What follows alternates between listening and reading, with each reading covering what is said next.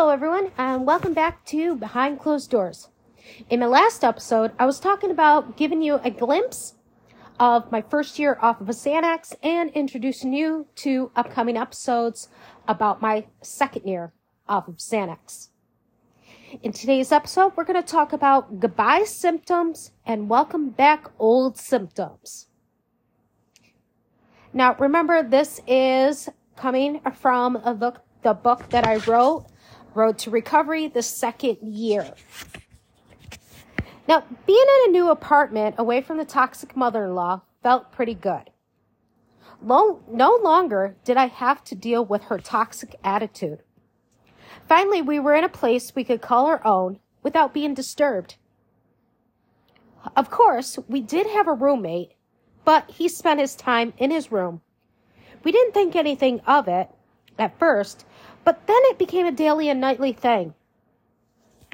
Our roommate would hide in his room, and the only time he would come out was to get food, go to the bathroom, take a shower, or go to work. We found this a little odd. Our roommate was Zach's friend, but he didn't act like it. Whenever Zach tried to talk to him, he got ignored. This started to get really annoying. How could a person live with someone and just ignore them? Zach and I cannot understand what his problem was. Now, I thought getting away from the toxic mother-in-law would help me recover, but I didn't realize is that I would have to get over the trauma that I put up with while living with that woman. I was lucky enough to have some withdrawal symptoms go away or lighten up. I felt some relief when some of my withdrawal symptoms got a little better. But I didn't know that old ones would come back and that I got rid of in the beginning. My agoraphobia got worse. Back to the way it was when I first came off of Xanax. I started to feel my depression coming back, which was one symptom I did not want to see again. There was no one there to talk to when my husband was off to work. I stayed in the bedroom. Again, I was isolating myself.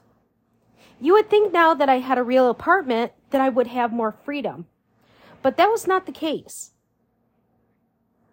My insomnia was back, but not as bad. Some nights I was able to sleep, and some nights I wasn't able to sleep. My heart palpitations did lighten up, and I had only a few days where I had panic attacks. I started to eat more foods, but I still dealt with the consequences of eating certain foods.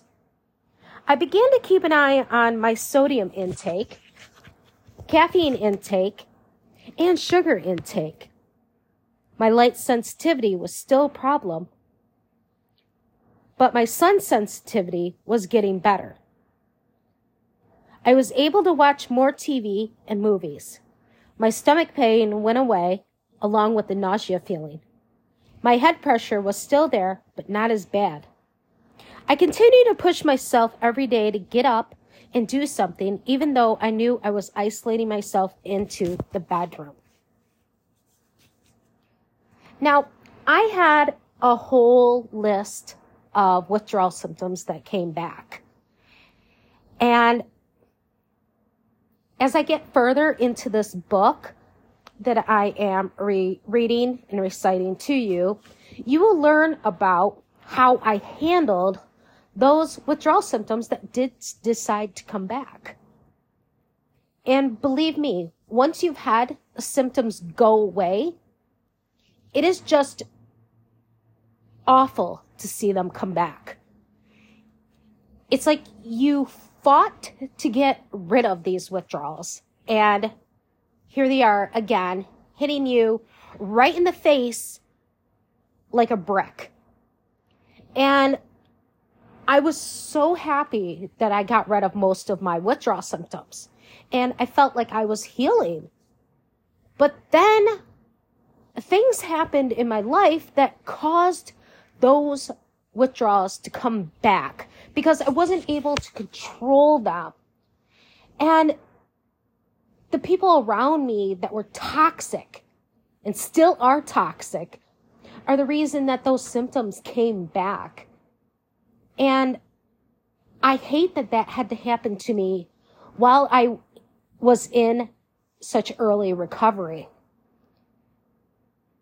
Now, I would like to end today's episode with, if you have any questions or comments about today's episode, you feel free to email me at behindcloseddoors.podcast23@gmail.com. And again, that email is listed in the description of today's episode. And again, with that said, I would like everybody to have a wonderful day. Until next time.